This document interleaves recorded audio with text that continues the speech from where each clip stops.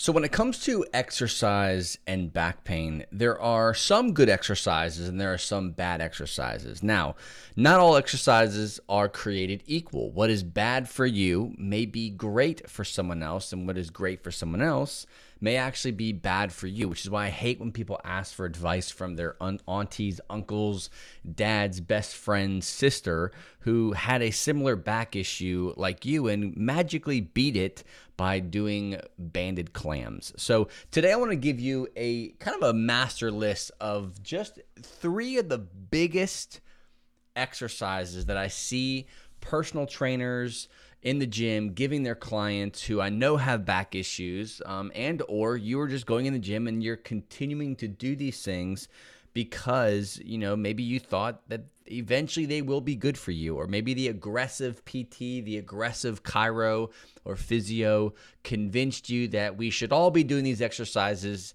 regardless of our pain.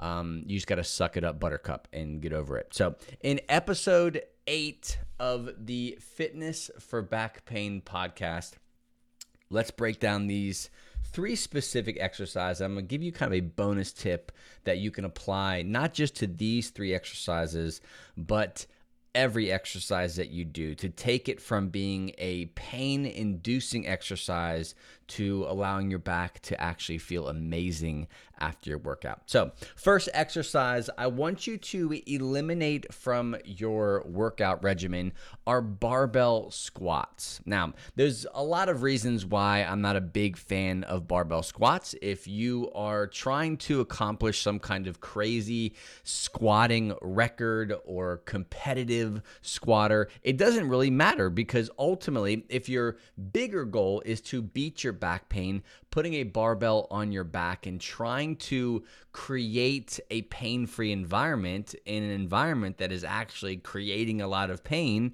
it's impossible. It's going to be impossible until you change the environment that your body is in. So I do believe that the barbell squat is something that you can do. It's not a bad thing. I don't think the barbell squat should be thrown out altogether. The problem is there's a lot of technical things that go on in a barbell squat. There's weight distribution, there's mobility issues, there's too much weight being put on the bar. Like, there are so many different factors when it comes to squatting well, and whether or not the way you're doing it is creating that healing environment that you should be creating, versus it creating an environment where you're just kind of going around and around the same old mountain, stuck on this roller coaster of pain. So instead of doing barbell squats, let's do something different. And what I suggest people do are focusing more on single leg work. So you can do rear foot elevated lunges, you can do box step ups, you can do static lunges,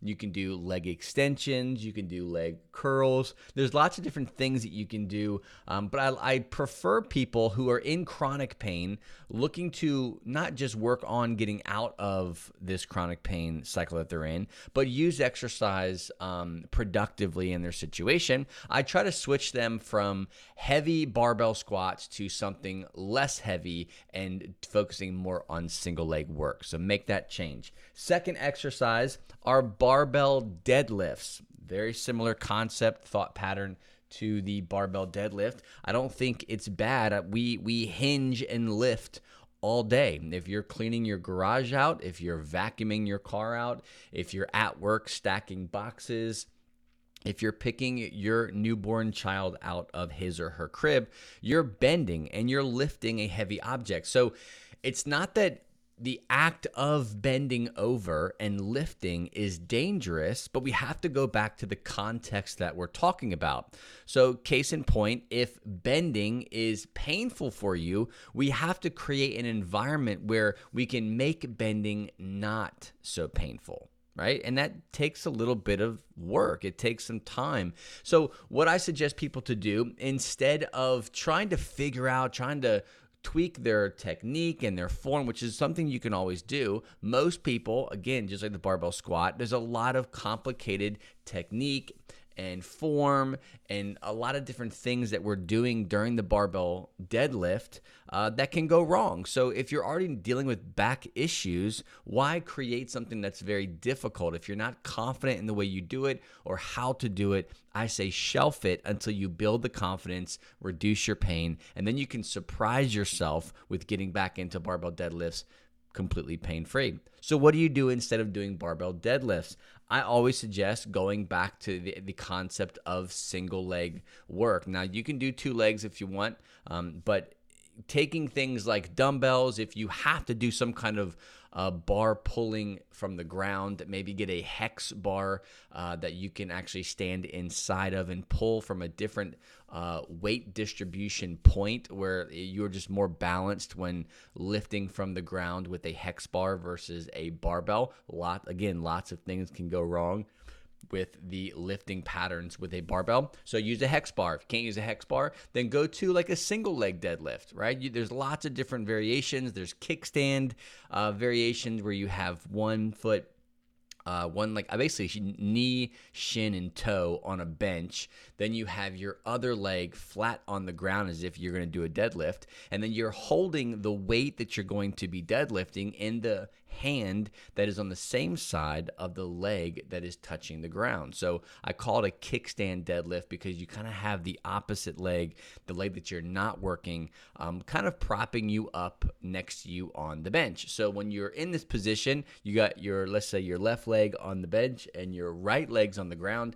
Now you're going to bend and do a version or variation of the deadlift, and then adjust your form, adjust your technique, adjust the weight, adjust how low you go. That's really kind of all you can do once you're at a place where you are finding alternative exercises, right? But I always suggest starting with some kind of single leg work. If weighted stuff is too much, you can shift to bands, doing different variations of single leg deadlift type of work with bands. And if bands are too much, then just break it down to body weight, master the hip hinge, get comfortable with it, and then slowly add weight in different positions. But again, if you're trying to build strength in the back, the posterior chain, you have back pain, eliminate the barbell deadlift, okay? Last major group of exercise is basically all things that involve twisting. I'm not saying that the body is not designed to twist. I don't fall in that camp of we have to create this rigid body that doesn't twist, doesn't bend, doesn't do anything outside of neutral. I do believe that when you're in the healing patterns, like during the process of healing, you really have to focus on creating that environment. And if maintaining more of a neutral position allows you to create that environment, then that is the ultimate thing that you should be focusing on. But when it comes to chronic pain, a lot of people have issues with twisting. So doing things like Russian twists or different variations of like twisting Pallof presses and rowing, single arm rowing with twists. Like there's a lot of different variations of twisting. People could try to add twisting into different exercises. And I've just always found it to be an irritant to people. A lot of low back sensitivity. It's exacerbated by small micro movements, right? And sometimes these common micro movements that cause pain are twisting. So if you're in the gym and you're loading your body, you're already stressed out in a good way because working out is a stressor. I just don't think it's smart, again, trying to create a pain-free environment, a healing environment, to kind of pick the scab with exercises like twisting, especially with weight in your hand, because it's just not going to give you the benefit that you're looking for. It's just not going to give you that environment that you want. So the bonus tip that I have for you in today's podcast when it comes to exercise. So if you're like, okay, well, I don't do barbell squats. I don't do, barbell deadlifts. Those aren't really in my program at all. I get the twisting thing. Maybe I'll just remove the twisting thing for now. If you can apply one rule to all of your exercises that you're doing right now, it would be, I'd say 2 things. I'm going to give you a bonus, okay? This is just the day of bonuses. Bonus number 1, reduce your weight significantly. Let's say by 50%, okay? weightlifting, exercising, loading the body, it is all stressful on the central nervous system regardless. It's a good stress, right? Like it's making us more resilient. But when your body and brain is saying, stop, stop, stop, we have pain, oh, my back hurts, my back is tight, okay, he's not stopping, she's not stopping, we have to create tension, we have to create tightness, we have to protect, protect, protect. That's what your brain is doing. So what you have to make sure you are doing is respecting that threshold. And when you're in pain, that threshold is very low, unfortunately. You might be strong, you might be fast, you might have a great track record of being athletic, but that's all out the window if your body is constantly in pain. So instead of trying to keep up with your weight, chasing numbers, doing what you used to do, cut your weight in half, okay? The second tip I want to give you is go very, very, very, and I'll add one more, very, very slow with every rep. Emphasize quality over quantity. This is something that is often missed because, I mean, most people, everyone likes to work out, but when you're in there, you're like, okay, like I'm ready to go. Like, I don't know. Maybe it's just me. I'm not the kind of guy who's going to be in the gym 7 days a week, 3 hours. I just love pumping iron. No, I like mountain biking. I like chilling with my family, with my kids. I like growing food. I like doing things with friends. Like that's what really, all I really care about in this season of my life. So when it comes to time in the gym, I'd rather maximize my time, do as little as possible to get the most results possible. And what I have found to be true is if you take this concept of slow and eliminating speed, eliminating momentum, eliminating this rush to hit a certain number of reps every single time, and just slow it way, way, way down, almost to the point where you're like, okay, I'm really going slow here.